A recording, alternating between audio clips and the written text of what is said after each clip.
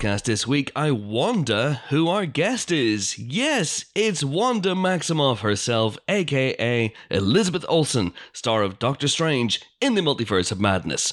Plus, the usual news and nonsense on the movie podcast that likes to think there's a multiverse out there somewhere where it didn't once ask Sam Raimi if his success was, quote, beyond your wildest ken, which is a Scottish phrase we had seen in the Bruins and Urwilly. And then we had to spend 3 minutes explaining what that meant to a rather confused director. It would be lovely if there was a multiverse where that hadn't happened. It made you the man you are, Chris. It did. Yes, it did. Hello, Pod. I'm Chris Hewitt, and welcome to the Empire Podcast, which this week is being recorded virtually for a number of reasons. One, scheduling snafus up the wazoo. It's never good to have a snafu up the wazoo, but that's exactly what we had. So we're recording this now on Friday morning, the day the podcast goes out. So the movie news section is going to be the freshest it's ever been. Red hot movie news, folks, including the discussion of that thing that happened last week, just as we put the podcast up. But yes, this is Friday, 6th of May, 13 minutes past 8 in the morning. I'm here with my two colleagues of such lethal cunning. Geek Queen Helen O'Hara is here. Hello. Great big fucking nerd James Dyer is here. Good morning. Is it morning? I'm so tired, I can't really tell. Who knows? At least one of us, and I'm not going to say who, is naked from the waist down right now. Well, I've seen James. Steady. And he walked away, he walked away from the mic at one point and came back. So at that point, at least, he wasn't naked from the waist down. I know I've got I removed my trousers on. when I sat back down, obviously. Oh, no. Yeah. Anyway, let's move on quickly, shall we? How are you both? I also have a cold, which is probably another reason why we're doing this. Not in the studio, but remotely today. But it's not COVID, I have been told repeatedly by the LFT. I also have a cold. I probably shouldn't have licked you all those times last week, I guess. I'm sorry. But yes, also been told it's not COVID. So, hey, I mean, I guess nature is healing if we're just getting colds again. That's I remember great. colds, vaguely. I don't have a cold. Sorry, I can't join this club. But I'm very, very tired because I got in late last night. Helen, quick lick, James. Just lick me through the screen. We had a pilot TV event last night, which is very exciting for Bosch Legacy, the new Bosch series, which Titus Welliver came to. It was very exciting. I hear it was a bit of a boss job. It was in many ways because I was hosting it, but yes, it was all the lols. See, Titus Welliver could have joined us. Yes, I know you had him on the Pilot TV podcast. We did. This, yes. he could have. He's on next show. He's a big fan of Empire. He is. He loves Empire. In fact, we talked about that quite a lot. He's also a big fan of everything that we love. Like, I feel like he's the long lost member of The Office that we never had. But he's really fucking cool. Yeah. He's also cool. Yeah, that's the thing he has over us. Definitely. That's the thing. If he spent even more than an hour in our company, oh God, he'd probably want to kill us all. The cool might rub off, though, I like to think. Like, we'd be cool by association. I think if we asked Titus Welliver to rub off on us, that's probably a violation. Yes, just as your lawyer, don't do that. Yeah. But I mean, obviously, I told him his face is his warrant that gives him jurisdiction on this podcast anytime he wants. So it does. Yeah. It does indeed. Anytime at all. The open invitation to Titus Welliver. You can appear in the podcast whenever you want. Just click your fingers and we will start recording the podcast around you, sir. That is how this works. Titus Welliver, of course, he is on a TV show. So he's on Bosch, as James has said ad infinitum on this show, and indeed the Pilot TV podcast. And that leads us nicely into this week's listener question, which is the listener question we delayed not just from last week, but the week before. And it is from Kingy1885. Genuinely don't have the question anymore because it's in my DMs and it's been buried under a ton of Doctor Strange questions that I haven't asked for, but thanks anyway. And, thank God I've seen the movie because there are spoilers up in my DMs right now. But the question is from a person whose name I will find and then dub in later on. And the question was, again, I don't have it to hand, but it was something about the best movie star cameo in a TV show. So what's the best movie star cameo in a TV show? And here I want to lay some ground rules down, first of all, before we get into this. Before I kick off. Yeah, okay. So this has to be an actual cameo. Maybe not even just like a walk-on, but something where it has lines, maybe a bit of an arc, even. It has to be from an after they were famous movie star. So it can't be from someone who just before they burst into superstardom. And we're only allowed one Friends and one Simpsons character each. I would say I know who my Friends one will be. Now I'm just trying to decide on Simpsons. See, Simpsons, there's so many I can't. There's just too many. It sounds like I'm trying to canvas over my lack of Simpsons knowledge. There's so many. There's just too many Simpsons characters. I just can't think of who it is. But, you know, the best ones. But, okay, and I'm going to be that guy. How we, like, so obviously we're saying, like, movie star cameos in TV shows. But, like, are we saying that movie star cannot have done TV prior to them? Because obviously that just makes them a TV star. No, of course not. Primarily known for. I think we know that we feel the difference, right? Like, we feel what they're primarily known for. Like, okay, there are going to be some grey area people like maybe Kiefer Sutherland, who did 24 and sort of launched the whole movie stars on TV, you know, craze to an extent.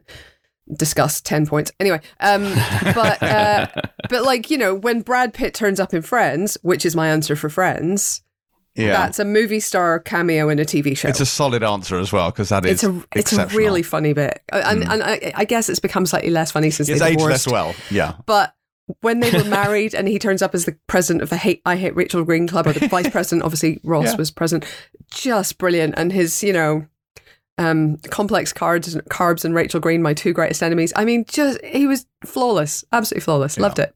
Yeah. Closely followed by Bruce Willis. See, Bruce Willis, James, technically is a TV star who...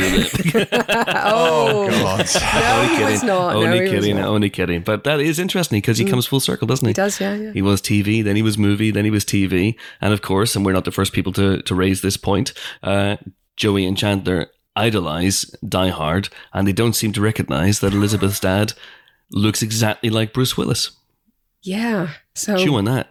So maybe Stallone did star in Die Hard in that universe. I like to think it was Frank Sinatra. I like to think that he did take up the contractual obligation offer because he starred in The Detective, and they had to offer Die Hard to him, even though he was in his, 60s or 70s by the time Die Hard came around. So if he had done that again, because technically Die Hard is kind of a sequel to The Detective, kind of. Not really, but kind of, in a multiversal kind of way.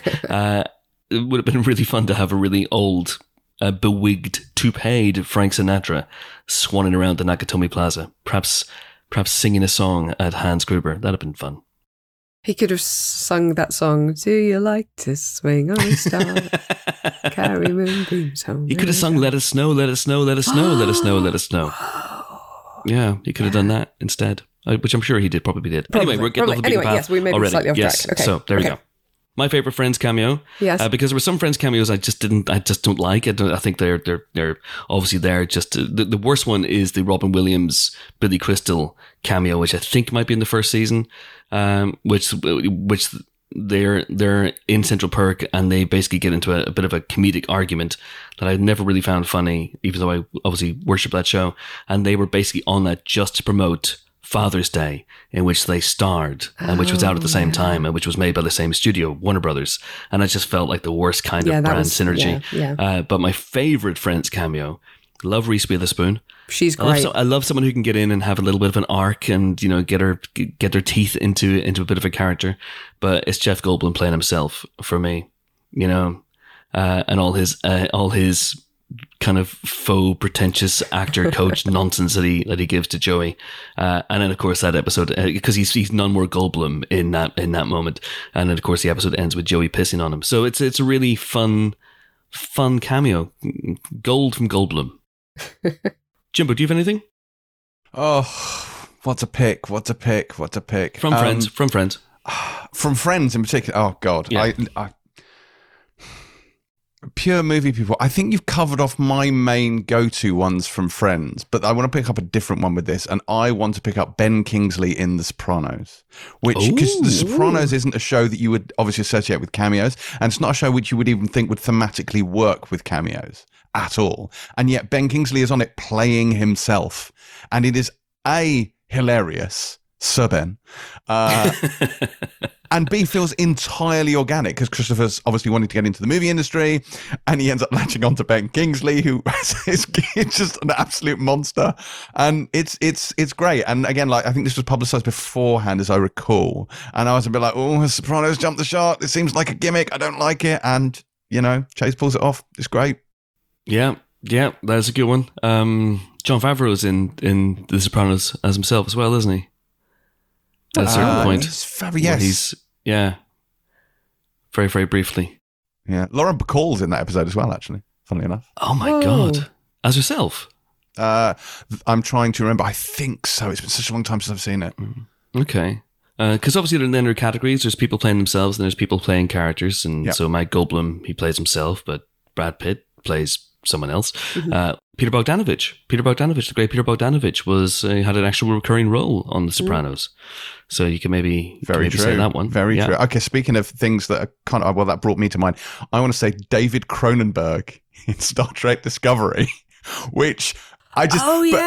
But that was a proper, like, have I slipped through the multiverse moment, because David Cronenberg is not just... He's got a proper role. He's a recurring character on Star Trek Discovery, and it's just bonkers. And the thing is, I love the fact that they haven't attempted to make him look a bit Bajor and a bit Kardashian. He just looks like the fucking David Cronenberg. They've just said, we don't need Romulans, we don't need to be Borg, we just want you to be future David Cronenberg, and that's who he is, and it's amazing, and possibly the only good thing in the most recent series of Discovery. But that's neither here nor there. I mean, I'm trying to think through 30 Rock. But a lot of my favourite cameos in that are actually other TV people, like the Aaron Sorkin Walk and Talk, where he's up for the same job as Liz. Which 30 Rock has loads, but it's not my favourite one. But I love the fact that But I love the fact that Michael Sheen, when Michael Sheen turns up in 30 Rock, he plays a character called Wesley Snipes, which is really fun. It's a really fun idea. And that brings me to one of my favourite movie star cameos in a TV show, which is Wesley Snipes in What We Do in the Shadows, where he plays essentially Blade. But obviously for copyright reasons, they can't call him Blade, so they just call him Wesley. So it's the first season episode where it's the finale, I think, is it? I think it's the finale. It's the finale, and it might be the finale. And they're brought before the Vampire Council for judging because they've transgressed earlier in the season. And if you haven't seen What We Do in the Shadows, the TV show, by the way, is fucking hilarious. It's amazing. It's so good.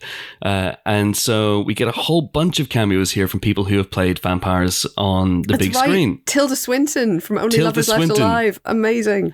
Danny Trejo from Dusk Till Dawn. We have Evan Rachel Wood from True Blood. There's tons of people. Obviously, Taika Waititi is there. Jermaine Clement is there. The other fella from What We Do in the Shadows, the movie, is also there.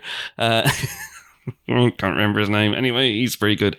And there's loads and loads of people. And then the pièce de résistance is that they have Blade / Wesley Snipes dialing in on Skype, and there's lots of connection issues, and it's very, very funny. And they reference tons of other people like Lestat and whatnot. But the conceit is that they are all basically vampires in real life. So they're not playing their characters from these movies.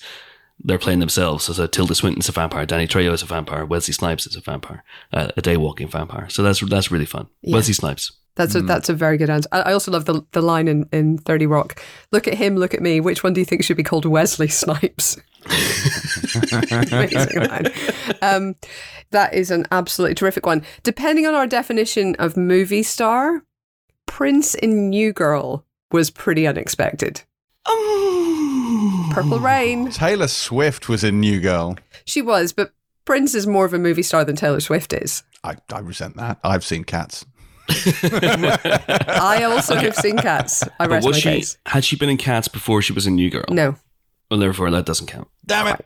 But she's Taylor Swift, so she's exempt from all caveats. I love it. James is such a Taylor Swift stan. Is that how the kids say it these days? I believe so. Yeah, it's absolutely wild. But that's a good one. Prince, okay, I guess I technically will allow it because of, yes, you're right, Purple Rain. But he's not really a movie star, but he's Prince. So therefore, he's Prince. He's an everything star. Okay. Okay. Michael J. Fox or Michael A. Fox, as is his real name. Michael Andrew Fox. Yeah. And I'm not going to go for the Curb Your Enthusiasm where he plays himself, mainly because I don't like Curb Your Enthusiasm. I'm going to go for his appearance in The Good Wife. Do you remember this? Yes. So he plays. I mean, is that a cameo? Canning. Yeah. Well, it's a role. It's a recurring role. It's a recurring, and it's a very, very good one. It's a very good role. A very good role. He's an absolute monster, and it's glorious. Oh my God, I've just remembered he's really good in Scrubs as well. He comes in for I think a couple of episodes in Scrubs as a kind of antagonist to JD. And that has triggered in me a memory of one of the great movie star cameos in a TV show. Prepare to have your hearts broken, folks. Don't mention it's Brendan Fraser. Oh. Brendan Fraser in Scrubs. That is one of the greatest episodes of the show. It is funny. It is tragic. He is sensational in it. Oh my God, Brendan Fraser in Scrubs. Pour one out for Ben. Oh my God. Oh, I beg your pardon? Isn't his character named Ben? Oh, okay. I thought you were breaking some more horrible news to us there. Oh my God. Poor Ben Travis. Is this why he couldn't be here today? Because he's dead. Oh God. It's got dark really fast. So yes, Brendan Fraser in Scrubs. I've got a couple more. Shall I bring it, please? Just list a couple? Go on. All right, keep going. Jimbo, you go. Well, I want to, in the pre-Cobra Kai years, I would have said the Ralph Macchio, William Zabka feud thing on How I Met Your Mother was pretty cool. The way like they're all hanging out with Ralph Macchio, and then he's in the costume, he's the clown, and it's William Zabka, and it's like, it feels like that episode almost feels like a setup for the whole of Cobra Kai. It's very, very funny. Okay, I don't think I've seen that one episode. That's one of those shows I kind of dip into and out of, and you know. To be honest, I'm not a watcher of that show either, but I watched it for that. Okay, I'm not a watcher of that show. Not a watcher. All of Extras, obviously. That kind all of of Extras, yeah. All of Extras, all of Curb Your Enthusiasm. Ooh, Isabella Rossellini. That's a great Friends cameo. The laminated list, which is amazing. And it's just when he shows her the list, she says, "I'm not on the list." And he was just like, "It's not the final draft." She goes, "But it's laminated." It's just so mind-bogglingly awkward. And I think Schwimmer is at his best when Ross is super awkward, because he's always awkward. Yeah, love him. Yeah. That is a great moment. Okay, so talk of Extras, because Extras is obviously a show built on movie star cameos. So I'm not going to mention any of those. Although Patrick Stewart, it's too late. Yes. I've seen everything. Is amazing. But that will lead me to one of my favorites, which is Big Liam. Not on Dairy Girls. I think we can probably talk about that now, because that jarred slightly for me. You didn't like it? What? I thought it was amazing. It felt a little bit. It was fun and everything. But you are a man without soul. It pales into insignificance next to his cameo on Life's Too Short, in which he comes in as himself and pitches that amazing pitch to Ricky Gervais and Stephen Merchant, where he declares that the most intense man in the world, wants to do comedy. You know, that one? Monologues, yes. Crazy characters, improvisation. And then he does a bunch of improv skits with Ricky Gervais, which all end with his characters having AIDS and dying. And it's just, it's the darkest thing, but it's absolutely amazing. So there you go, Big Liam. Also, all the Star Trek ones. Can we just wipe over all the Star Trek ones? So The Rock on Star Trek Voyager, although technically he wasn't a movie star at the time. So many things. Robin, Ashley Judd on Next Generation. I mean, there are quite a lot of them, so I won't list them all. Oh, there's so many. A lot of those are pre-fame rather than so I guess they're disqualified on that. I feel like that's a bit difficult. The Cronenberg one's blown my mind. You should watch it. That's incredible. I literally had to sort of stop for a second and wait, it's not just a person who looks like it can't be, is it? He's wearing the glasses. I think he probably needs us to see Jimbo in fairness. Cronenberg's not a first to a cameo. He's done loads of cameos and actually loads of supporting roles, and he's literally the third lead in Nightbreed, for example, and he was in a Shudder TV show, a slasher TV show. I think it may even be called Slasher. He was in that, where he was actually in a whole bunch of episodes playing an actual role, and that came out last year. Surely Scorsese's been in some TV shows. I know he's movie been in Curb. cameos. There's a great episode of Curb where he plays himself. Maybe that's what I'm thinking of. Yeah. I wish he'd turned up in Friends. That would have been that would have been amazing. Maybe he'll turn up in season 2 of Moon Knight. We don't know. Carrie Fisher was pretty good in Big Bang Theory. Yes, she was. Also in Catastrophe. Yes, very good. Not a cameo, though. Isn't that more playing a role? Yeah. That's an actor playing a role. The line between the two is a little I fuzzy. rejected the whole premise of this question, so I'm just rolling with it as best I can. Now you're loving it. Now you're loving it. You're like a pig in shit. But speaking of actors playing roles, Ian McKellen starred in Coronation Street for about 10 episodes.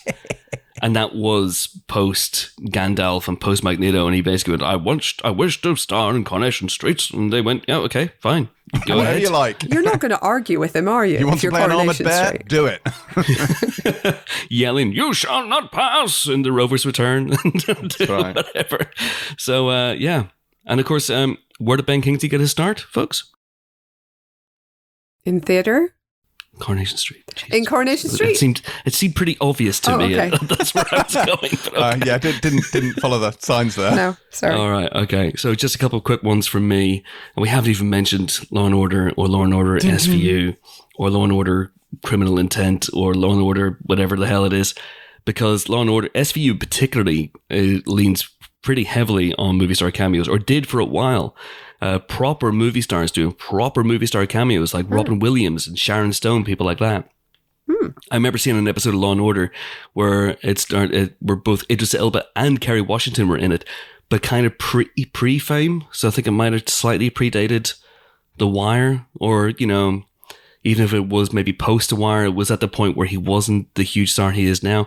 But Law and Order's got tons and tons and tons of them. I really liked Lenny Manny in his cameo on Brooklyn Nine-Nine. I'm stretching the term movie star here a little bit. But a little bit, maybe. Because his presence elicits one of the great reaction shots from Melissa Fumero when she is told that her brother, who everyone thinks is perfect and, you know, and everyone idolizes him, but she's really, really jealous of him. And she's told that he's been arrested for cocaine possession. And her expression where she goes, "Oh no, that's terrible." But she's trying really hard to she contain the smile, is just genius. Also, great casting there, because Lin-Manuel Miranda as a overachiever in that family of overachievers, that's playing to his strengths, let's say. Yes. Martin Short in Arrested Development, because he shows up as this 90-something-year-old man who has to be lifted by his personal valet, and it's one of the funniest things. To the nuts! He's also extremely good in The Unbreakable Kimmy Schmidt as a plastic surgeon. And he's got sort of, you know, terrifyingly taut skin, and they've got amazing prosthetics on him. And he's got a sort of, not quite a Franck in Father of the Bride voice, but not far off. Yeah. And he's incredible in that. Absolutely incredible. All right. Well, listen, that's a good note on which to end. You should always end these sections by talking about Martin Short. No, wait, Helen's got one more. I did have one more, but it was another Unbreakable Kimmy Schmidt. Daniel Radcliffe in the sort of movie-length episode of Kimmy Schmidt, the Choose Your Own Adventure one. I never saw that. It's cute, and he's very funny in it. So, yeah. All right. There you go. Daniel Radcliffe. Well, you should always end these sections talking about Daniel Radcliffe. That's what I say. So there we go. I had fun trolling down Cameo Lane. Jimbo, how did you feel about it? I reject the premise of the question. Why do you reject the premise of the question, Jim? Because there is an innate snobbery in here saying that movie stars are slumming it on television, and I'm having none of it because we live in an era of peak TV. It isn't. You were looking for something that isn't there. You're saying I'm manufacturing offence? Yes. A little bit. Yes. Which would be so unlike you. Anyway, if you want to have your question read out on the Empire Podcast, you can get in touch with me via one method, and one method only at the moment, which is bat signal. If you flash a bat signal in the sky, I will come running, and then you can ask me the question in person under the bridge at midnight in the heart of Gotham. Or you can slide into my DMs on Twitter. I'm at Chris Hewitt. Or you can reply to any of my tweets, or wait for a panicked shout out every now and again. But the DM strategy was what insert name here did a couple weeks ago with that excellent question. Thank you so much indeed for that.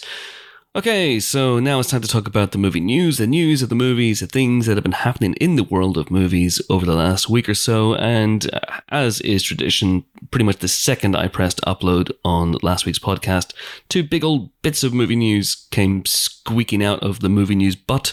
Oh, no. What? Nobody wants to deal with that. No. Anyway, one of them is that the Fantastic Four movie over at Marvel Studios no longer has a director, because John Watts has left the project, citing basically exhaustion. And that he has made 3 Spider-Man movies in a very, very short space of time, and he wants to spend time with himself and some other projects, presumably. And he's stepping away with Marvel's blessing. That they're happy for him to do so. There is no suggestion that the powers that be have fallen out with him, unlike some other franchises I could name. And so now we're looking for, well, no, I'll say we, but Kevin, if you're listening to this and you want my help finding a new director for Fantastic Four, then get in touch.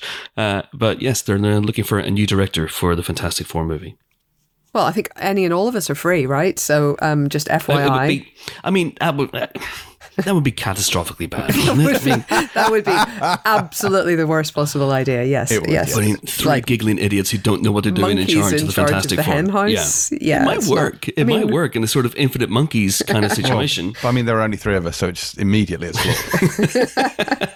What would you do? How would we divide up the power on the set of Fantastic Four?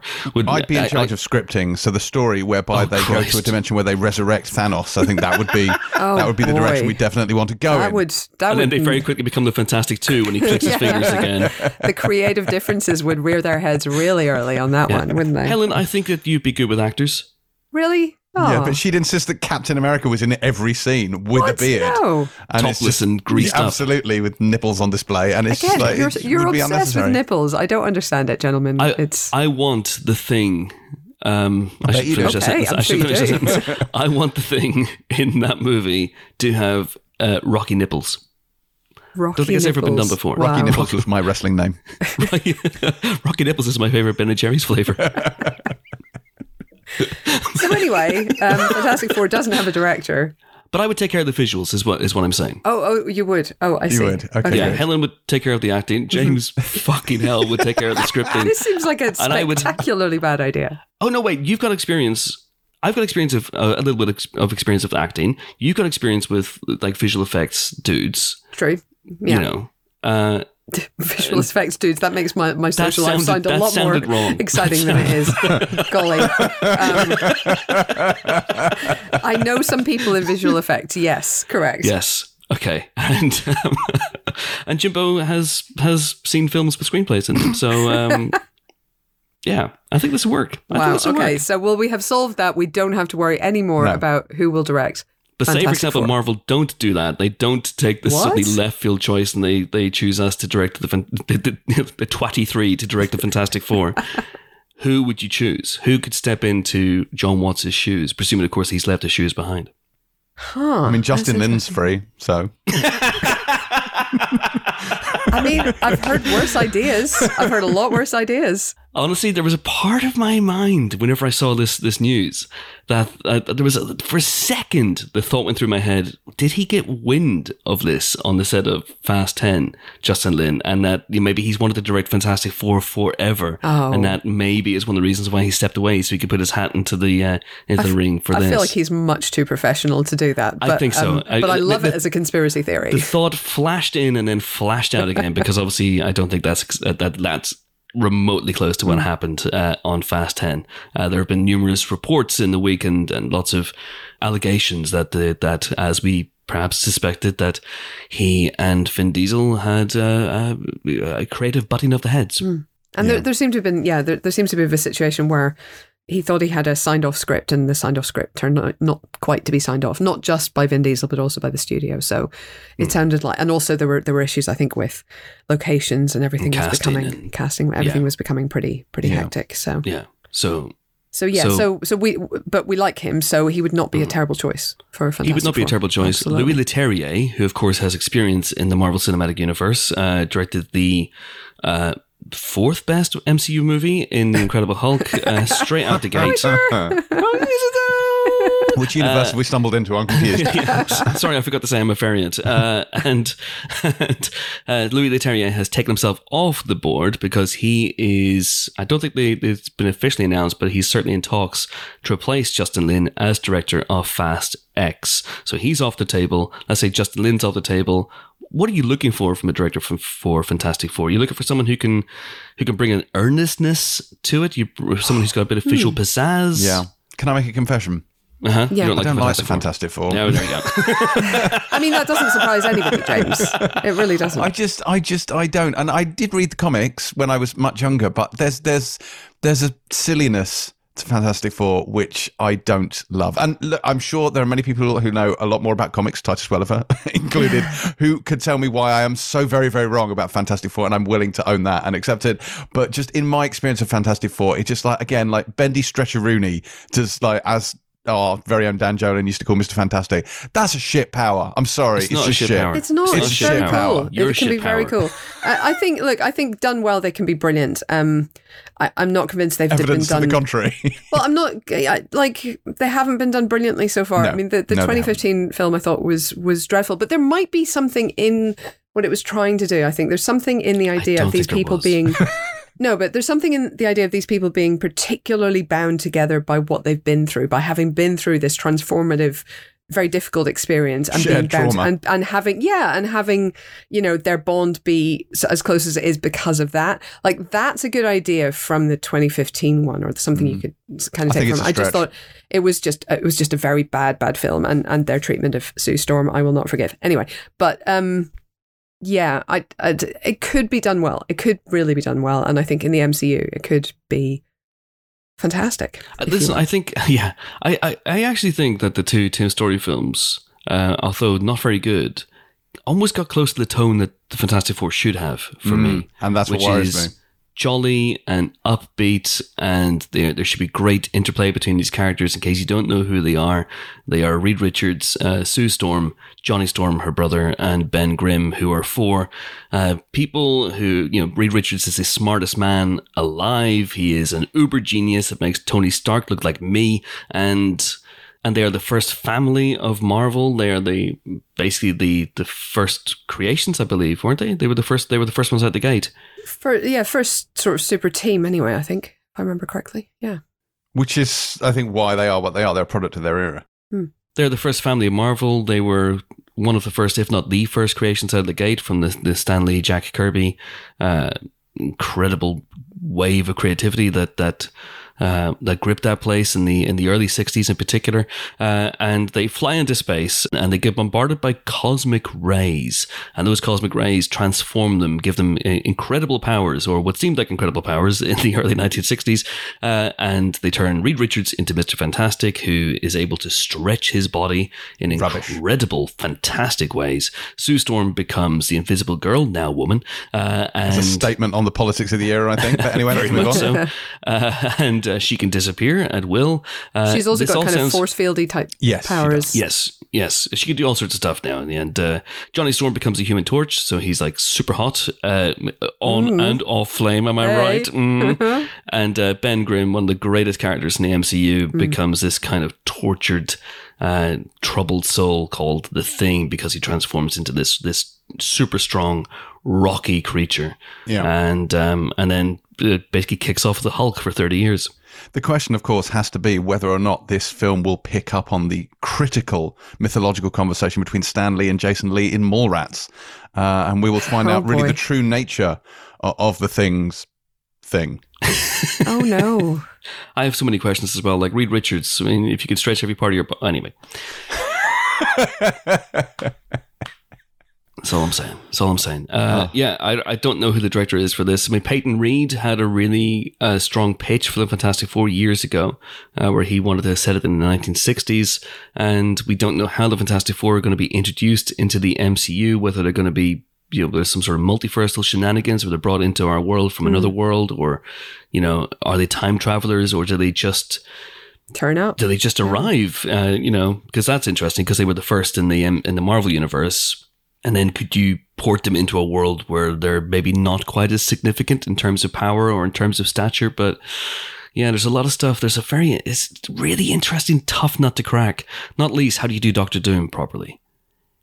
Yeah, well, not like 2015. That's or indeed the Tim Story movies. Or indeed the Tim Story movies. It is tantalizing. It's like, if you get it right, it is a really, really great property. Yeah. And I'm sad that John Watts has stepped away. Yeah, but honestly, if he needs a break, I mean, I think we can all understand where he's coming from. So best of luck to him, and we're looking forward, I think, to see whatever he does next, whenever he does it. Well, he's got this movie with George Clooney and Brad Pitt, which is a thriller that he's written, that I think was always set up as the next project he would do post Spider-Man No Way Home.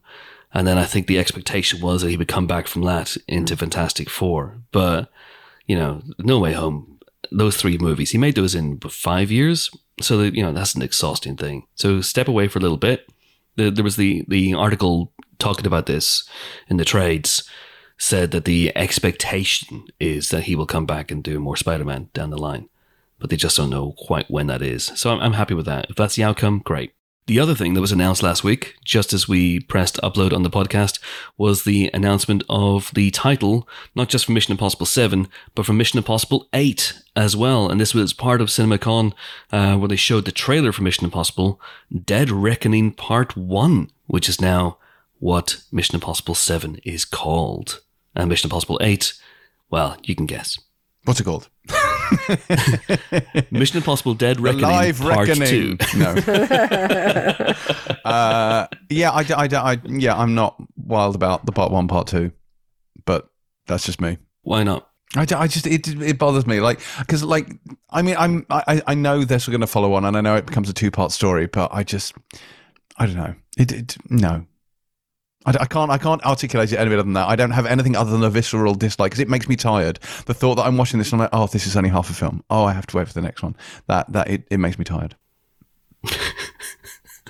That's all I've got for you. I don't like it. Make it stop. Okay. All right. It's interesting. What does it mean? What does the title Dead Reckoning mean? Zombies. Zombies, precisely. 100% zombies. Yeah. Because Dead Reckoning actually was the original title for what became George A. Romero's Land of the Dead. It was Dead Reckoning for the longest time. The vehicle that they drive in that movie is Dead Reckoning. That's what it was named after. And there's a Humphrey Bogart film from the 40s called Dead Reckoning. Well, I think it's all going to hark back to Mission Impossible 3, and the rabbit's foot is going to turn out to be literally the foot of a dead, zombified rabbit, and that is going to be the cause of the outbreak. Well, thank God they've got Simon Pegg on hand, because that dude has got form. He does, yeah. He knows how to battle zombies. I'm still excited about this. I think it's a very intriguing strategical decision. The trailer I haven't seen because we weren't at CinemaCon. I have been lucky enough to see something of Mission 7 whenever they showed Top Gun Maverick to journalists last year, and they had a little Mission 7 featurette beforehand, which had some jaw-dropping stuff in it. So, yeah, in McHugh and Cruise, we trust. Absolutely. Anyway, speaking of trailers, a trailer I haven't seen because they didn't show it before my screening of Doctor Strange in the Multiverse of Madness, and I was unable to attend the rotating screening of it. It's on basically screening on a loop in London for a couple of days this week. Is the trailer for Avatar: The Way of Water. Jimbo and Helen, you've both seen the trailer, at least which still isn't online. 10 times, I think we watched it pretty much, because I watched it that night that we went to the presentation, and then the next morning multiple times as well. Oh, right. Yeah, and I saw it 4 times, and then once again in front of Doctor Strange, so quite a lot. It looks like an Avatar film, and it reminds you how gorgeous it is to go back to Pandora. I think that it's not entirely clear. Well, anything is not. It's not entirely clear at the moment. Like, it's very, very light, obviously, on story. It's got one line of dialogue in the entire trailer. It's much more about mood and feel and reminding you that these characters exist. It looks like there are a lot of new characters around Jake Sully and Neytiri, including, of course, their children, who I think are going to be a big part of this. I think that there's going to be cute kids running around. People's opinion on that may rather vary. Kill me now, being mine. And we also see humanity once again, I think, coming for Pandora, and we see more militarized avatars coming. Yes. So there is, as Alan says, not a lot happens in this trailer. It's not an action trailer. It is a mood trailer. There is one, and I'm not going to say it because I'll wait until people see the trailer. There is one very important plot point, which is one not spoiled. It is deliberately divulged in this trailer. And it's a big one. It is a big one. So that's a bit of a wow moment. But I think for me, I am, to coin a phrase, profoundly in love with Pandora, and I think it's just stunning. And we talked about this last week, probably the week before, almost certainly the week before that. Like, Avatar was a fucking brilliant film, and this, if you've forgotten why Avatar was brilliant, and let's be honest, it's easy to forget. Like, if a TV show goes away for 1 year, you forget all about it because there's so much shit happening. Avatar's like 13 years old, so everyone's forgotten about it. But I think watching this footage, watching this first teaser like made me realize that this is event cinema. Like, this is proper, mark it in your calendar, book your 3D IMAX ticket ahead of time and make sure you're fucking there cinema, because it's absolutely staggering.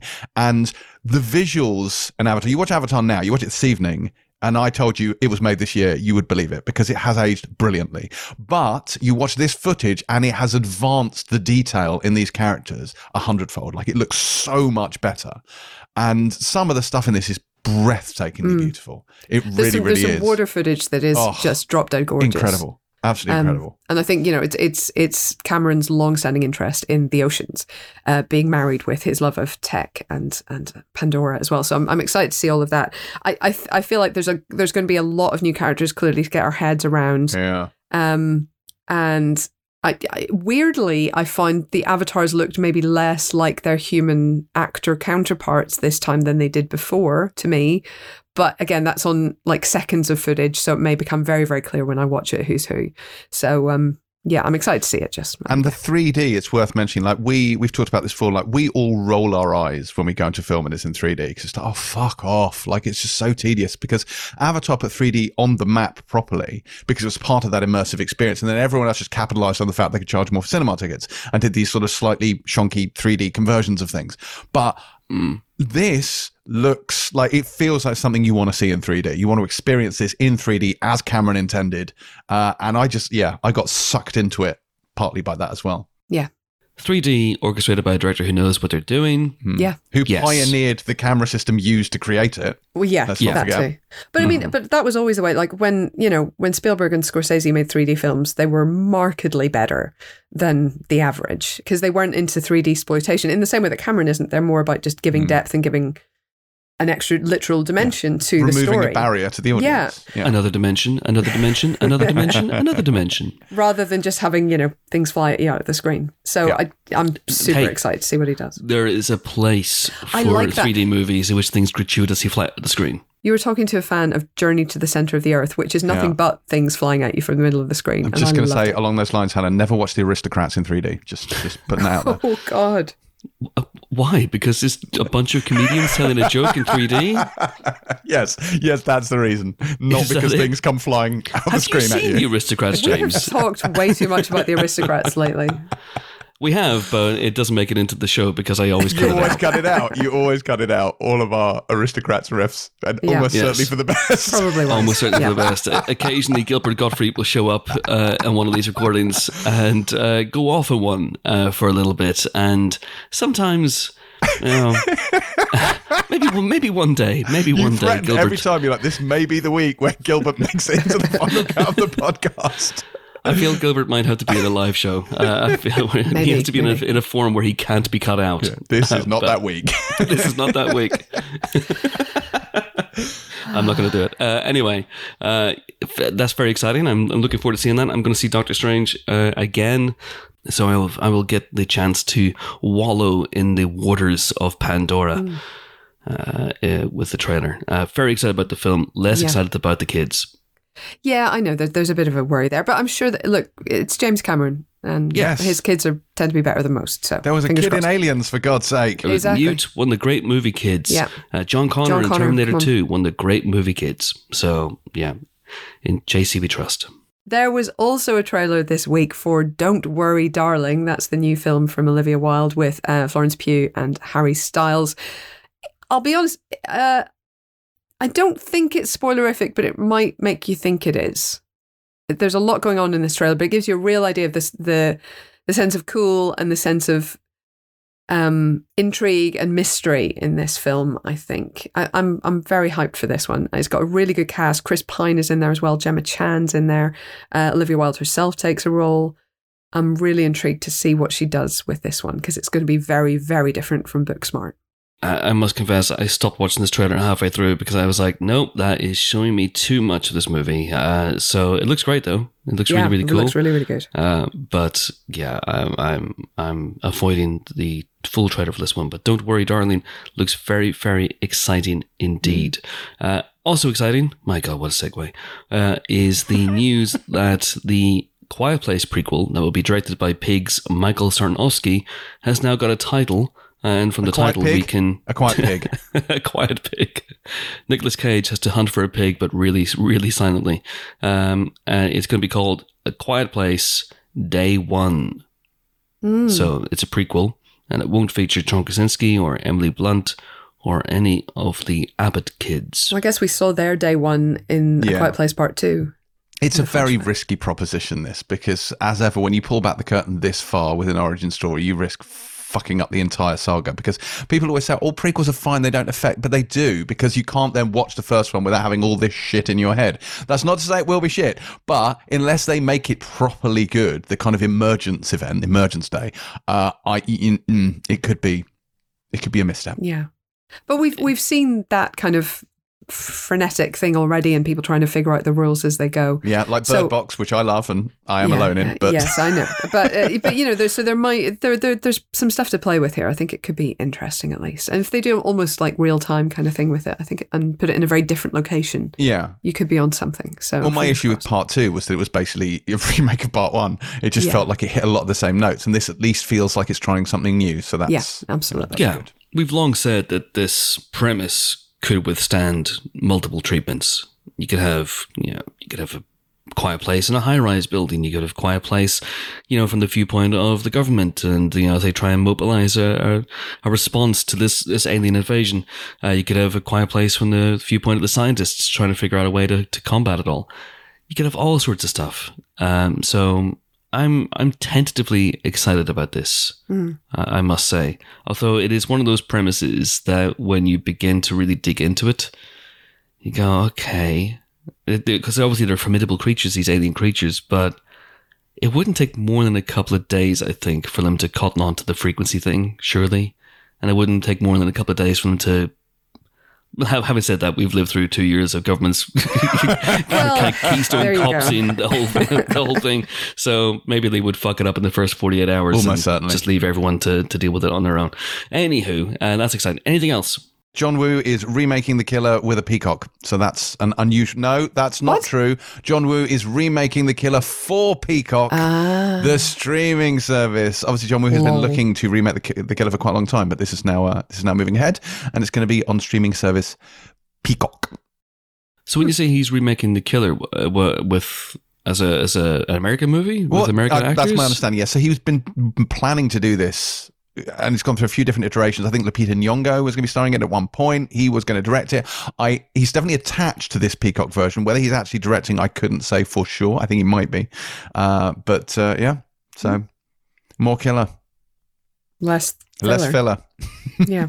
And there's the Obi-Wan trailer. Yes. Obi-Wan, containing the sickest burn of the year, I'm saying. Which is Uncle Owen saying, like you did his father.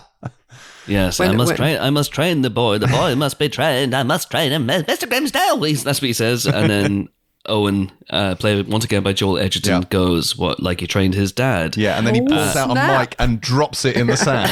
Yes. And listen, I theorized this on Twitter the other day, but I now have strong suspicions that Obi-Wan orchestrated the deaths of Uncle Owen and Aunt Beru as payback for that, because he was playing the long game.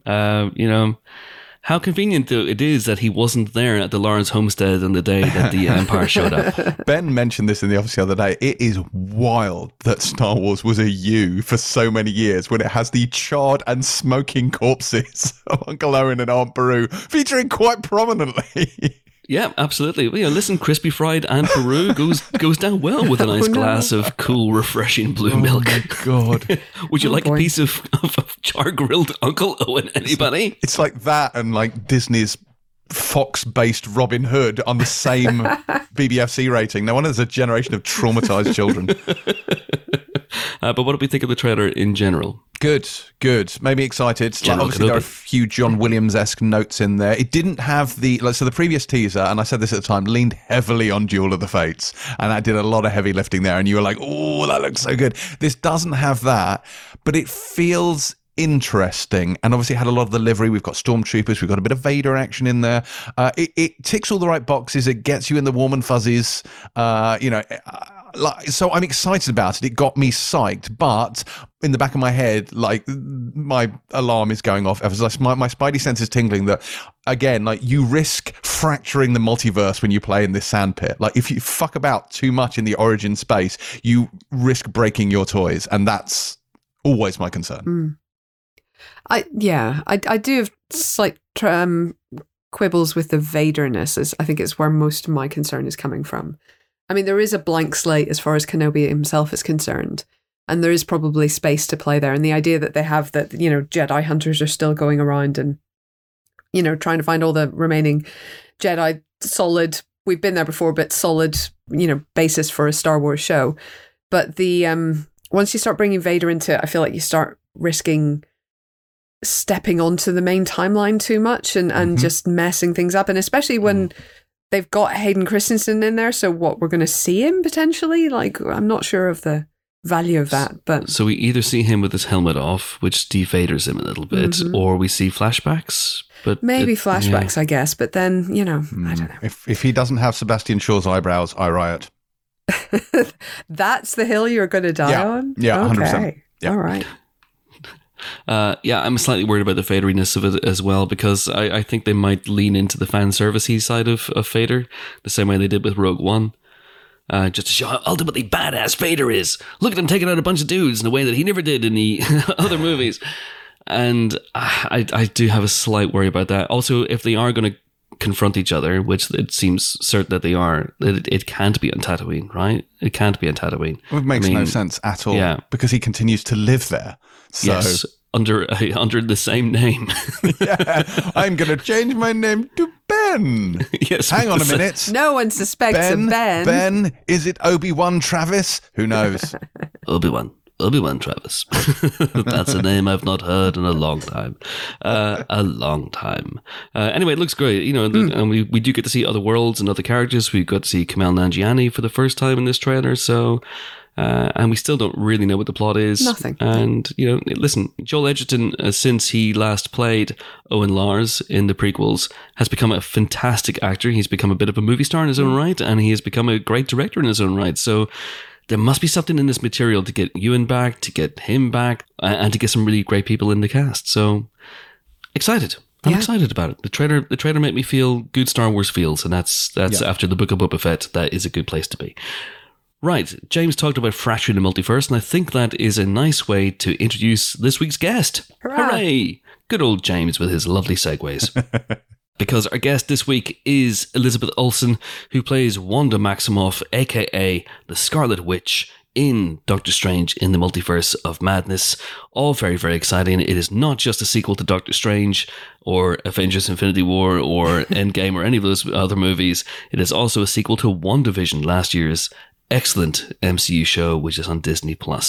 And so Elizabeth Olsen, who has been playing Wanda now since 2014, when she first pops up at the end of Captain America, the Winter Soldier, was in London last week to promote the movie, and I had a good old chat with her over Zoom. Yes, she was in London, I was in London, and yet we did this on Zoom. That's just one of the many bizarre things about this interview, because I hadn't seen the film. They hadn't shown me the film ahead of this interview.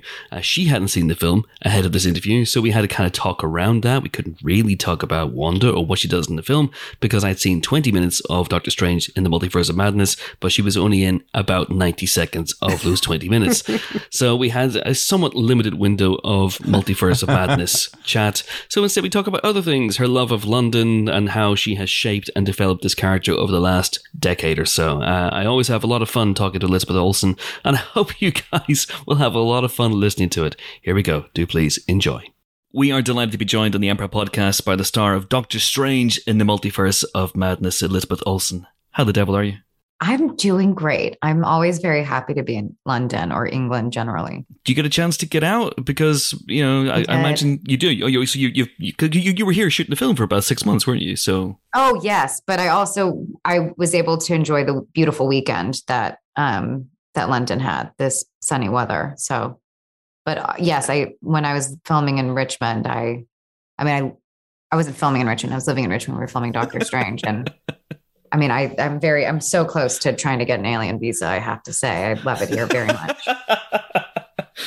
I you always think I'm joking, and I'm not. No, I'm not. I'm not at all. Yeah. So what's your London haunt? Don't tell me everywhere you go, but what's your London tip? What if someone was coming here and you had a tip for a tourist? Where would you go? Where would Elizabeth Olsen say you should go? I just love the Heath so much. Okay. And so I know but I also just like walking around aimlessly. I walk everywhere when I'm here. People thought when I was living here, when we were filming Ultron, I would walk the canals from Primrose, get off in Angel, and then like walk the streets and walk all the way to Shoreditch. I just like covered London by foot all the time. Wow. And then I would do it the other way to the west side. And so I just love being here so much. I feel safe here, even though it's also like wild, but I do feel very safe in this city. And yeah, so I just love being here. That's amazing. And the parks. Like every city needs to have beautiful parks, and the parks here are unbelievable. Yeah, I live in Greenwich, so I live right by one of the most amazing parks in the city. It's extraordinary. But it sounds to me like, are you aware of the? I know this is a strange tangent, but go with me. Are you aware of what London cab drivers have to do in order to get their license? It's called the knowledge. I'm aware of only a little bit from the docuseries 7 Up or 7. Yes. What is it called? Yeah, the Michael Apted series, where it follows people every 7 years. Yes, and one of the characters was getting his black cab license, and so I just remember the amount of work that he was doing in that documentary. But that's really it. Why? I was just going to say, because it sounds to me like you could apply for this. Your knowledge of London, you've walked the streets, you know it intimately. It's back alleys, it's corners, it's dark corners. I wish I remembered it better. Sadly, I feel like that was like 8. How long ago did we film Ultron? Maybe 8 years ago or something. Richmond, I know very well now. Okay. Because that was just last year. That's true. Yeah. God, I was on set of Age of Ultron 2014. So were you, obviously. Okay. But yeah, got it. Which is wild. I mean, when you first came on board, and finally we could talk about Wanda now. When you first came on board, did you know? I mean, because when you're signing on to the MCU, even back then, you figure that you're going to be in for the long haul. But here we are, 8-9 years after you first signed on to that little cameo at the end of Captain America: The Winter Soldier. And now here you are, you're still playing Wanda in all her complexity and the way she's developed. Must have, that must be a surprise to you still. Such a surprise. I mean, I also didn't sign up for a big contract with Marvel. Okay. So I continue to be surprised every time they use me. I didn't, because I wasn't like a title character. So you don't do that same contract of multiple movies. You only do like a little bit at a time. And so I actually wasn't put in that situation. So it's even more surprising that when Kevin asked me to do WandaVision, it was so terrifying because I got very comfortable taking up my little space, my little lane in these ensemble films. The pressure of leading one it only hit me when we were doing press for it, not when we were making it. It definitely feels different than how I started out. Oh, that's interesting. So you didn't sign on to that big, because Sam Jackson, when he signed on, it was 9 movies, and Ruffalo's, 9 movies. Wasn't anything like that? No, nothing like that. Have you been doing the last couple for free then? Yes. Yeah, I was just like, yeah, exactly. It's kind of like, we don't need a contract. We'll just, I'm just happy to be here. I trust you guys. It's all good. It's kind good of faith. It's a buy one get one free situation. That's it's one of those. But so that means then that you could obviously you have the power to say no. But yes. There's a reason WandaVision is a huge opportunity. Was this in a way, because I've spoken to Sam Raimi, I spoke to Jack Schaefer about WandaVision, and I know these movies were conceived, and WandaVision were conceived, relatively speaking, at the same time. There's a lot of back and forth about what Wanda is doing. So was this in a way presented to you at the same time? Let's do WandaVision, and then you will barrel straight into this. Yes, but they didn't know what Doctor Strange would be. They knew what WandaVision would be. So I didn't know what Doctor Strange. We had the 6 months break when we were filming WandaVision because of the pandemic. Yeah. And it was a couple weeks before I went back to finishing WandaVision during the pandemic that I was verbally explained the Doctor Strange plot. So I was like, oh, wow, I would have loved this information before we did WandaVision. But that is the thing. Like when people think that, our mouths are sealed with, our lips are sealed with, not wanting to expose the future. We don't know the future. There's like truly nothing I could share because I find out 2 weeks or a month before I shoot the thing. So wow. Yeah. And has it changed? Because I got the feeling, I spoke to Michael Waldron and Sam about this movie, and it's changed a lot since its original inception with Scott Derrickson a few years ago. Did the movie as it is now, which I have to say for people listening at home, this will be out confusingly after the movie is out, but I haven't seen the movie yet, so it's one of those. It's one of those, but. The movie as it is now, is it substantially different from what you were pitched at that time, or is it relatively the same? No, I never knew the earlier iterations of this story. So when even people would like talk to me on set as, explaining, oh, well, how it was before. I didn't know anything until it's more or less this story. I still don't really know what it was before. They've tried to explain it to me and it goes way over my head. It's like, don't worry about that. That's fine. That's in the past. That is not happening. That's in the multiverse. That's all good. But with this, and again, I haven't seen the movie yet, but with and this. Me neither, by the way. Have you not? No, I haven't even seen the 20 minutes that they shared. See, I've seen the 20 minutes. Yeah. But here's the thing.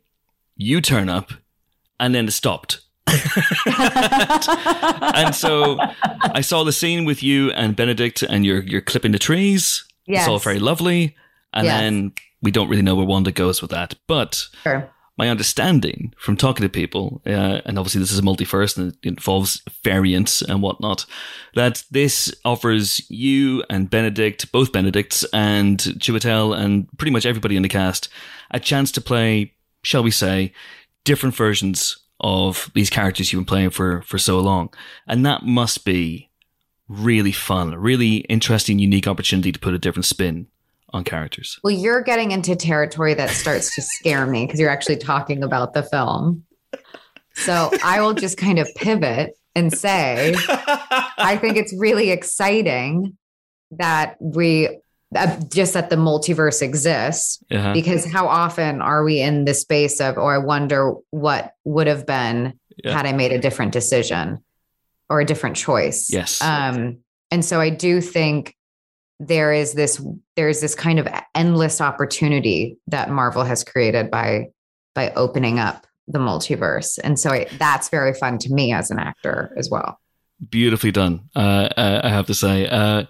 The best scenario like this, where we're talking about something we can't talk about, that I've ever had, is when I interviewed Henry Cavill for the Justice League movie, and he couldn't say that he was in the movie, and so we were speaking for 20 minutes, and I knew he was in the film, he knew he was in the film, but we couldn't say he was in the film. So what were you guys pretending you were talking about? I think video games, largely.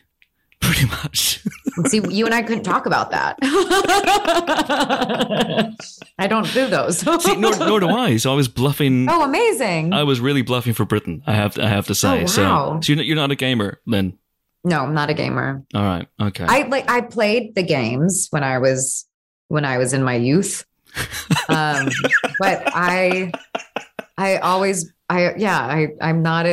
not a gamer. Okay. I hardly have television on, and if it's not dark out, there's no film or TV on. Music only or silence. Music only or silence. Absolutely. Yeah, until dark. What happens after dark? What happens after dark is a big decision has to be made about what will be on the television.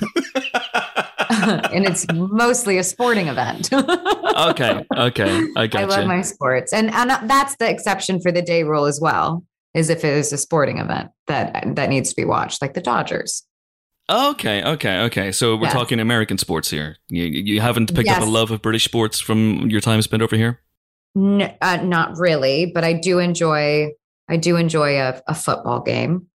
But I don't have loyalty to a team that I'm rooting for, and I don't know the players. I'll know like Messi or whatever. like that's all I've got. That's fine. That's a good place to start. That is a good place to start. Well, let's talk about something that I think we can talk about. Sure. Which is your past as Wanda, and what it's like for you in a way. Being the constant throughout all these different iterations, throughout Age of Ultron and the movies you made with the Russo brothers, and then Jack Schaefer and Matt Shackman on WandaVision, and now here with Sam Raimi on this movie. The constant is you. Mm-hmm. So how involved have you been over the years in shaping Wanda and where she goes? Because she's such an intriguing character. I wasn't that involved until really involved in the sense where they would ask me, do you have any ideas about where you'd want to go next? Like that is how I was involved in the earlier films. And most I was just like happy to be there. So I didn't really have too many things I was pitching. I was just very happy to be there and to always have something to play. I never felt like I didn't have an arc to play. Right. So I was just grateful that I was one of the characters who got that. Or who did something that affected the film, which, not that doesn't have to be the case all the time. And it was for me. And I was very grateful for that. With WandaVision, it was definitely Jack wanting to work with me on what, she wanted to pick my brain, but the truth was, is she had already knew everything. She already understood everything that was played. Paul and I would create these little moments in between the films where we had assumed something happened, or I would create some sort of backstory in my mind from her childhood that led to where she was. And Jack saw that. I don't know how she intuited it.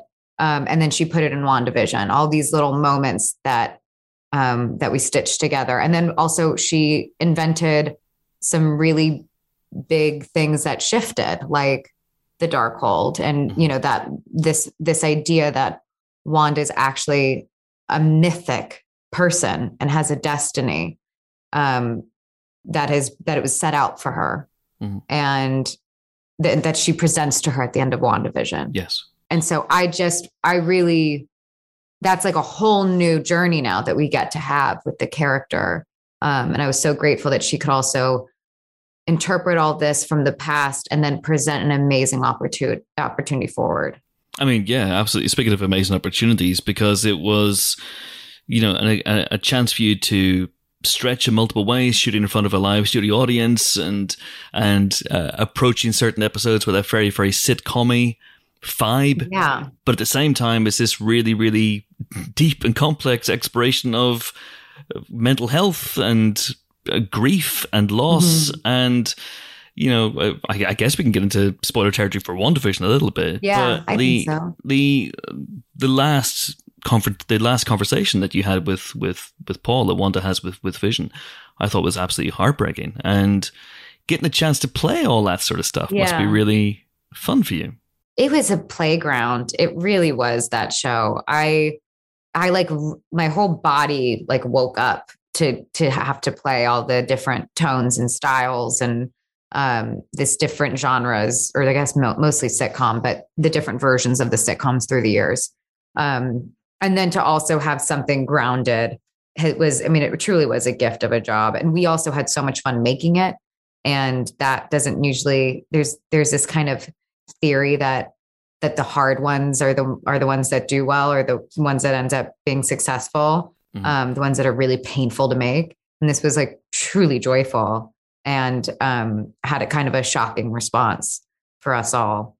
And it was an amazing opportunity. And I really feel like it revitalized something in my own opportunities outside of Marvel. So there are many levels of me having a lot of gratitude for that show and for being a part of this, MCU.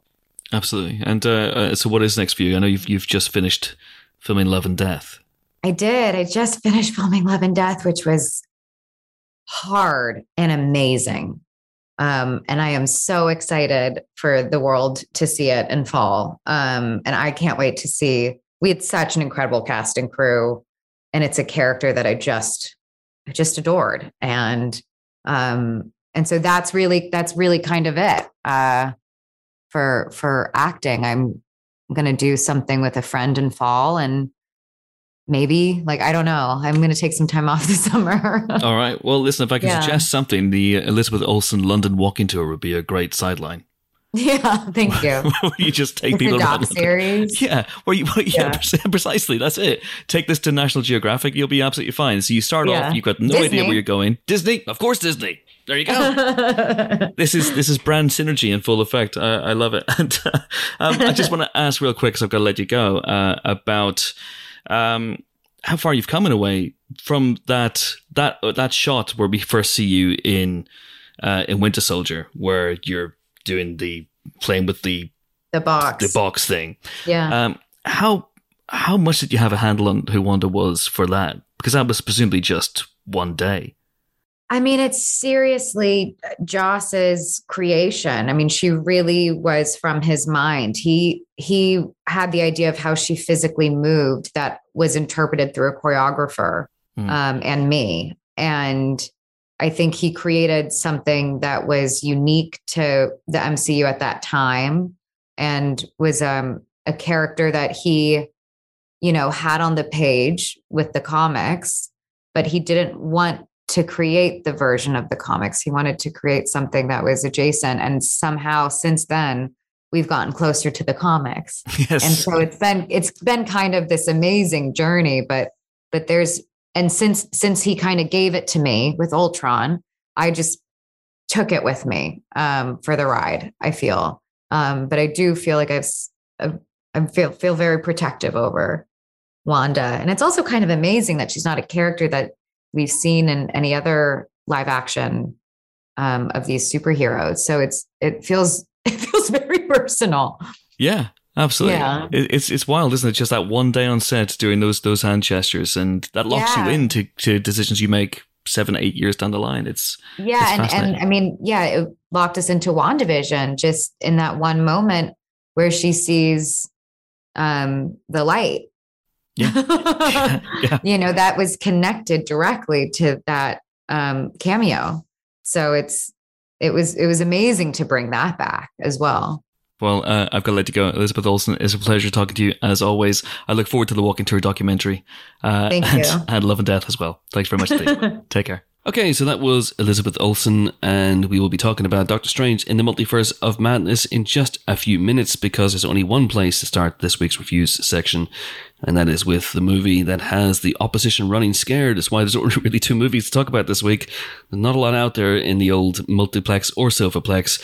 But let's talk about The Contractor, the Chris Pine action movie, which stars Chris Pine as the contractor. Yes. He has to build a garage extension for someone. He's brought in at the last moment when there's no one else available because of the pandemic. Yep. And he has to knock down a structure, put in the foundations, and build it. And he does a great job. That's a spoiler. Wow. That sounds fascinating. It's an audacious movie in which you have to wait in real time for the 2 weeks it takes to get the parts. Yes. It is, well, this is Tariq Saleh's film, and it stars Chris Pine as James Harper, and he is he's a soldier, and he is discharged from the services for an addiction to painkillers, or rather use of painkillers, not necessarily an addiction. Steroids. Was it steroids? Yes, for a knee injury that he has.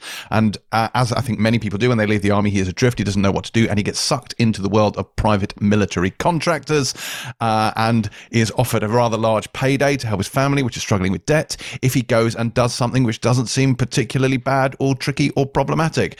But as you can well imagine, it all goes foobar very, very quickly. His wife in this, played by Community's Gillian Jacobs, also has Ben Foster in it as well. Kiefer Sutherland turns up as well as his sort of like new CO for this sort of PMC. What struck me about this film is it is in no hurry to go anywhere. So literally half an hour elapses before the film starts. And I don't mean the credits, like that would be ridiculous, but genuinely. Fresh did that recently, in fairness. Yeah, it's true. But it ticks along. He loses his job. He ambles about. He chats with his family. And you're thinking, there is going to be contracting in your contractor film, right? Like, yeah. And he finally gets there. And then it seems to be it seems to latch onto this idea that PMCs are bad, as if this is something that no one has ever considered before. And it's like, sure, this was never going to end well. And he goes into it, it all goes wrong. And then we get into a kind of like a man on the run sort of Bourne-esque scenario. And that's quite fun. Like once it kicked into gear, I'd say about 45-minute mark, I actually got quite into this. There's some fun action sequences, some surprises, some twists and turns. He's on the run. Like, who can he trust? Can he trust anyone? And I liked that. I think the only thing is it's very, very dour. Like it takes itself extremely seriously. And I think you can have that if you frame the whole film that way, but it also has sort of, for want of a better word, silly action sequences that they want a bit of spectacle and excitement. And it doesn't really fit with the tone of the film. And ultimately, you know, it doesn't have what I would call a particularly profound message to it. And I feel it also peters out a little bit towards the end. I did enjoy this. I didn't think it was bad at all, but I don't think it really does anything new. That was my big takeaway as well. It wanted to be a, you know, personal focus character study of this guy, you know, leaving the military, having gone to extraordinary lengths to try and stay in it, feeling a bit hard done by, but still wanting to do something on behalf of his country out of patriotism, and then being forced to question maybe some of those choices as a result of this new job. But it also wanted to have lots of men running through the streets with guns shooting at each other. And it's like, they didn't particularly sit very well. And if you think about, you know, like especially the Paul Greengrass Bourne films that did that very, very well, this I don't think manages to get that blend of action and sort of character work right. So it goes from too dour to too actiony and doesn't quite nail the switch in tone for me. I mean, good performances, of course. You know, Chris Pine is never bad. It's just, yeah, it just feels like a lesser version of films we've seen done better. Yeah. Yeah, I'd say if you're looking for a Chris Pine, Ben Foster movie, go see Hell or High Water instead. Absolutely. It's fine, but it felt to me a little bit. It's not as glossy or as straight up action exploitation as say Without Remorse was last year. But both those movies feel a little bit like they're trying to be throwbacks to an earlier era of action movie, and they both missed the target in different ways by a fair amount. I would say it's, you know, and when the action does kick in, it's decent. It's well staged.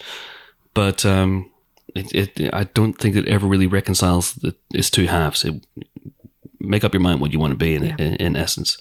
Do you want to be an in-depth character study, or do you want to be a balls-to-the-wall action movie?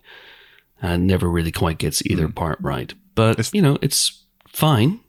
It's fine. It's, have an enjoyable couple of hours. It's on Prime Videos. You can sit back in your sofaplex and just have a decent time with a well-acted, well-staged Chris Pine movie, but it's not quite as good as it could be. It was originally called, by the way, Violence of Action.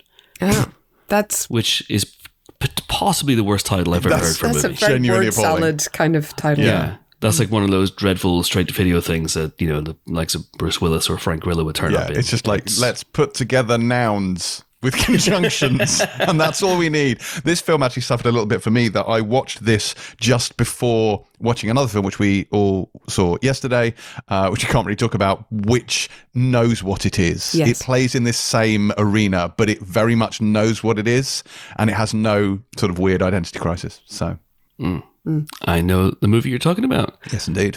Oh, that's exciting. So then, 3 stars then for the most 3-star movie in the history of 3 stars. It is 3 stars for The Contractor. Next up, it is the return of my beloved possessed goat boy, Sam Raimi, as the director. It's been too fucking long, quite frankly, since Sam Raimi directed a movie. 2013 with Oz, the Great and Powerful.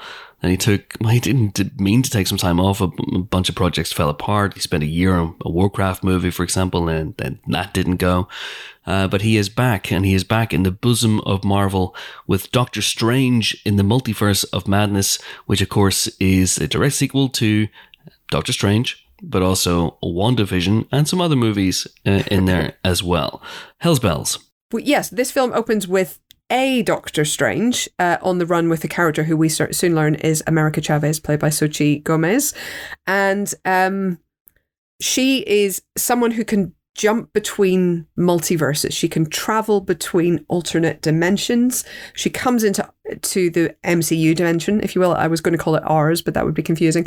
And meets our Doctor Strange, who then has to figure out what to do with her, because she is essentially the walking, talking MacGuffin of this film. Everybody wants America's power to travel between the multiverse realities, and the question is how to protect her, how to save her, and how to stop very bad people from getting her power as the film goes on. So Strange has to reach out to Wong, of course played by Benedict Wong. He has to reach out to Wanda, played by Elizabeth Olsen, and try whatever he can to keep this new girl safe. In the meantime, he's somewhat distracted by the wedding of his ex, Christine, Rachel McAdams. And then things go off in a big way. I think they go Maximoff. They go Maximoff. Yeah. Look, this is. I think this is quite a mid-tier Marvel movie, which is not an insult. Mid-tier Marvel is still better than many other franchises.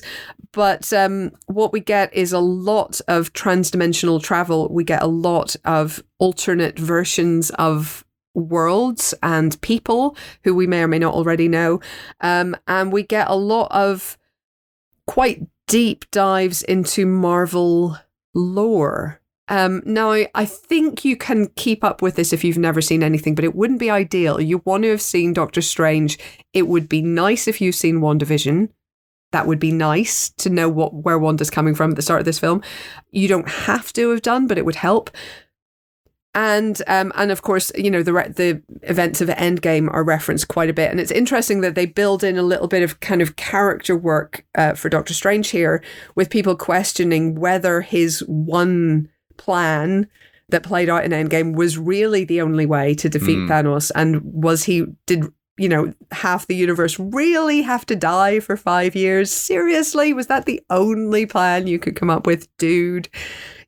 So I thought that was kind of interesting, because I wasn't expecting him to have to reckon with much of that in this film, and he does.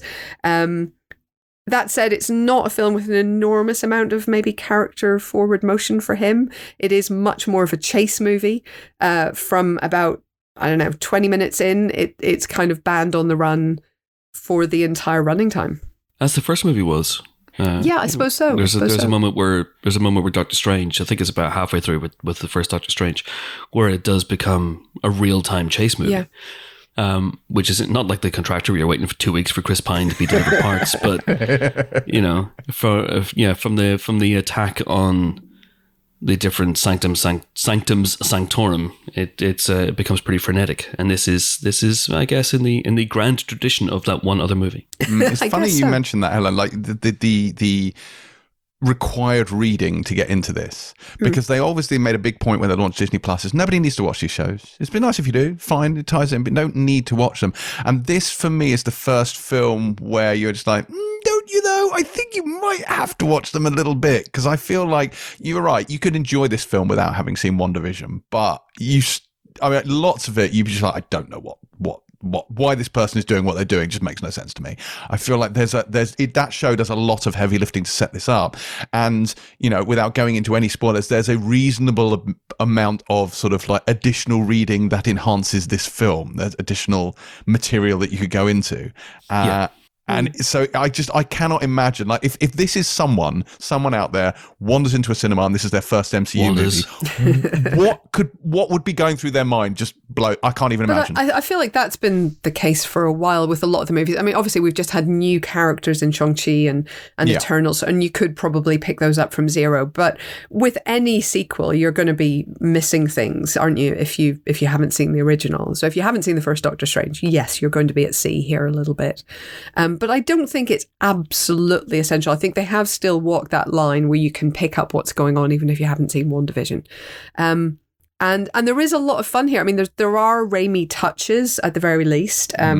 There is probably a little bit more gore maybe than we're used to in a Marvel movie. I mean, the thing at the beginning with the eye and the tentacles, that kind of stuff. There are Leans some monsters into the horror, here. Definitely. Yeah, there are some monsters here who will certainly scare, the more delicate among us and or small children.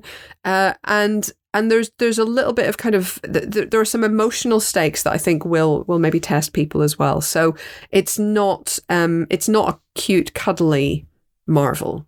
It's brutal at times. Yeah. Actually, I was quite shocked with how far they take it from a scares/gore point of view. I mean, they've kind of touted this as Marvel's first horror movie, and I think there's a real fairness in that. And there are moments of this. I mean, it's not quite the charred and smoking corpses of Uncle Owen and Aunt Beru, but there are moments in this where I'm like, oh, there's years of therapy ahead for some kids after that. Interesting. But it's, I mean, it's the thing with this, and I genuinely really like this. I thought it was great. I've often said that Doctor Strange is one of, if not the most underrated of the MCU movies, because I think it's fucking brilliant and I think he's amazing in it. And so I love this character. So I was very much in the tank for this for the get-go. I think things happen in this. A lot of things happen. All things, everything, everywhere, all at once in many ways. And so that the sort of velocity of this film and the amount of just crazy shit that it throws at you maybe papers over the fact that the character motivations and indeed depth isn't quite there in this film, I think. That said, it didn't ruin my enjoyment. I think there's tons of stuff going on. I think it is brilliant. I do think, weirdly, having alluded to it, that the proximity of this release to Everything Everywhere All at Once, which is thematically similar in a number of ways, is an odd one. I watched these on subsequent nights. I watched this and then I watched Everything Everywhere the night afterwards. So it was quite a week for multiversing. And yeah, let's just say it's an interesting double bill. Yeah, I'm not going to get into talking about that until next week. No, but we'll talk about that next week. Yeah. But I do think there's some really, really cool ideas here. There's some really fun bits of execution. I had a lot of fun with it. I saw it twice in one day. I still enjoyed it a second time around. The Predator's Gambit, as I call it. But I wouldn't. It's not going to trouble my Marvel top 10. It's somewhere in the teens, probably. That's fair. But I often feel like to break the top 10 at this point is quite difficult. I think you've got to get past all the Cap movies. I mean, it's hey, come on, steady now. Yeah, no, I like this. I mean, it has polarized people, and I completely understand why. And it is batshit insane from top to bottom. But I think that's part of its charm. And I do think should we say, there are elements in this film that we obviously cannot talk about, which will polarize people. Some people will love it, and some people will roll their eyes and hate it, and that's fine. How about you, Chris? I mean, was there enough Raimi in this for you? Yeah, I've seen this being discussed an awful lot on, about the authorship of this movie, and would the Marvel machine allow enough Sam Raimi? Because you hire Sam Raimi, you want to get Sam Raimi, right? Otherwise, why are you hiring Sam Raimi? You could just hire another, us, the three of us. The 23. Hire the 23 to direct. You've got Doctor the Daniels Strange. Now. You've got the 23. Yes, good. I like this. And I have to say that I really. There are movies out there that bear the Sam Raimi stamp, perhaps more than this one does. Evil Dead 2 and Evil Dead 1 and Army of Darkness and The Quick and the Dead and Darkman are pure Sam Raimi films. And here he is working a little bit within the framework, but there are moments of pure Raimi. There's a sensational showdown between two characters towards the end of the film that is one of the most visually and orally inventive things I've seen and heard in quite some time. There are moments where you're getting these little glimpses of it. It feels a little bit like, now that's what I call Sam Raimi at times, where the camera is roving. We don't quite get a bravura POV scene like the moment where the evil force chases Ash through the cabin in Evil Dead 2. But there are moments where he's definitely playing with, some pretty bravura camera work, and stretching the frame again the way he did in Evil Dead 2. There's some lovely transitions. He's a big one for really strange, pun unintended, transitions and montages. We get little glimpses of that in here. And although I would quibble with it being labeled a horror film, there are certainly, it's one of the darkest Marvel movies to date. you know, if I were seeing this for the first time as like a 10-year-old or a 15-year-old, and this was one of my first quote unquote horror films, then it perhaps would be a gateway drug, because there are things in this. There are dark spirits and, you know, really fun things I can't really talk about. Yeah, but there are moments there's something in the trailer, like, so I don't think it's a spoiler to mention that. Okay. There's the scene with the sort of zombie strange, yes, with the sort of ghost wings, like dark ghost wings. yes, Which is stunning looking and horrific at the same time. And I thought that kind of thing, visually, this film did really, really well. You'd get every now and again a moment where you can see pure Sam Raimi, and we've been starved of Sam Raimi for so long that I will take all the Sam Raimi I can get, everything, everywhere, all at once, please. Yes, very, very much so. And, you know, I had a good time with the film. I think it has some issues that we will get into in the spoiler special, for sure. I think some of the character work doesn't quite impact for me. There's some of the emotional beats that the movie wants to hit. I don't think it quite gets there, but I have to say, this is a first viewing. I have only seen it once at this point, so I'm going back to see it this weekend, and so perhaps I will lean into those a little bit more than I am doing so right now. But good performances across the board, some wonderful sequences, some really, really great action sequences as well, and some very, very intriguing stuff. This is a fucking difficult movie to talk about. Yeah. Yeah, I kind of don't want to go I've barely gone 5 minutes into the plot, and I feel like it's fun just to, I'm sure lots of you out there will have either figured out or seen way more spoilers than we're talking about. We're not going to add to that here, because it is really fun to watch it play out in front of you. Because this movie, it leaked, didn't it? And I luckily managed to avoid all the spoilers and all the leaks. But there are things in this movie that you would want to go in fresh. Yeah, like knowing nothing would be ideal. Yeah. But you want to go in knowing nothing, but having watched everything else ever. All at once. So that you understand it. I don't know if you do. I don't know if you do, because we're having this discussion a little bit with a couple of people on Twitter who are, you know, asking, what do I need to see beforehand? Because there was that nonsensical tweet from an idiot. It's got to have been joking. I hope it was joking. I think he was I can't honestly tell, because I looked at his feed and it was part of it. Part of his tweets made me think, this is a guy who's taking a piss, because he said, this is the greatest Marvel movie. No one will disagree when I say this is the greatest Marvel movie since Spider-Man No Way Home. So that's a joke, I guess. But then he might not be joking. I don't really know.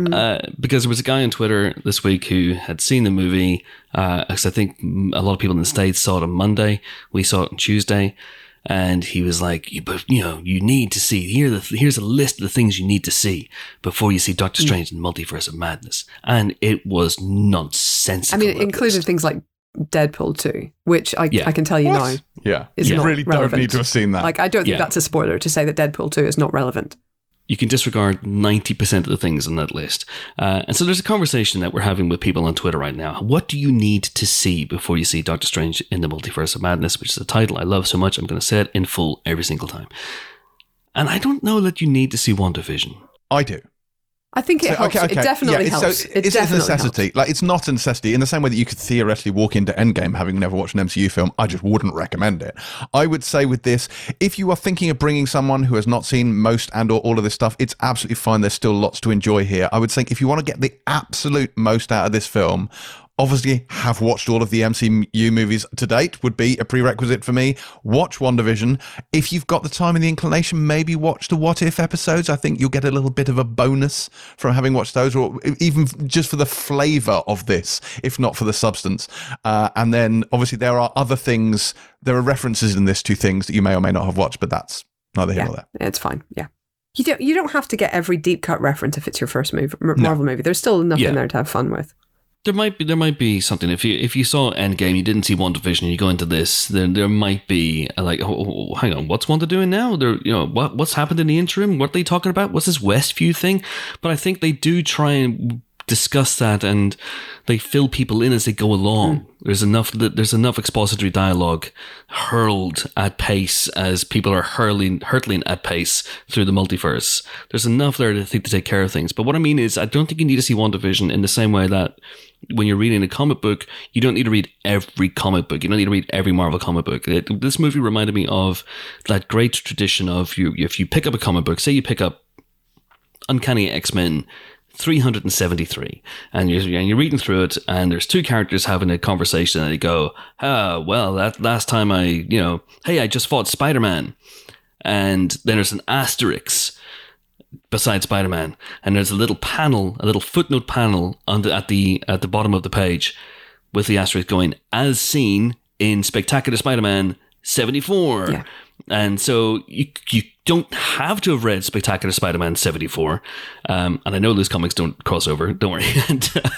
Or if they do, this is a sensationally lucky guess. But you don't have to have read those comics to get the full thing. But it's a nice little pointer. I could pick up Spectacular Spider-Man 74. I could watch WandaVision. And I think a lot of people will gravitate to WandaVision after seeing this movie. But anyway, that's it. Because of the presence of Doctor Strange in the Multiverse of Madness, there isn't an awful lot else out this week, folks. So I think that's it. I think that's it. So 4 stars then for Doctor Strange in the Multiverse of Madness. Do check it out. And yes, we will be doing at least one spoiler special on this movie over the coming weeks. So if you don't already subscribe to our spoiler special feeds, you got lots of stuff awaiting you there. Nearly 250 spoiler specials, loads more to come over the next couple of months as we get into the summer blockbuster season in particular. Oh my word, Top Gun Maverick and Jurassic World Dominion. It's going to be a very, very exciting summer season, folks. So do sign up, $2.99 a month or $32.99 a year. Go to supportingcast.fm/empire for details of how to do so, or indeed to do so. Anyway, on that note, that is it for this week's Empire Podcast. Join us next week for more film-related fun, where we'll be joined by, speaking of multiverses, the star of Everything Everywhere All at Once, the glorious return of the man who was Short Round in Indiana Jones and the Temple of Doom and Data in the Goonies. It's been far too fucking long since this man acted in a movie. It's Ke Huy Quan. Very excited to have him on next week's episode, and there may be someone else knocking around as well. It's the multiverse. People could show up at any point. Anyway, until then, until we meet again, until that auspicious occasion, it is goodbye from my two colleagues of such lethal cunning.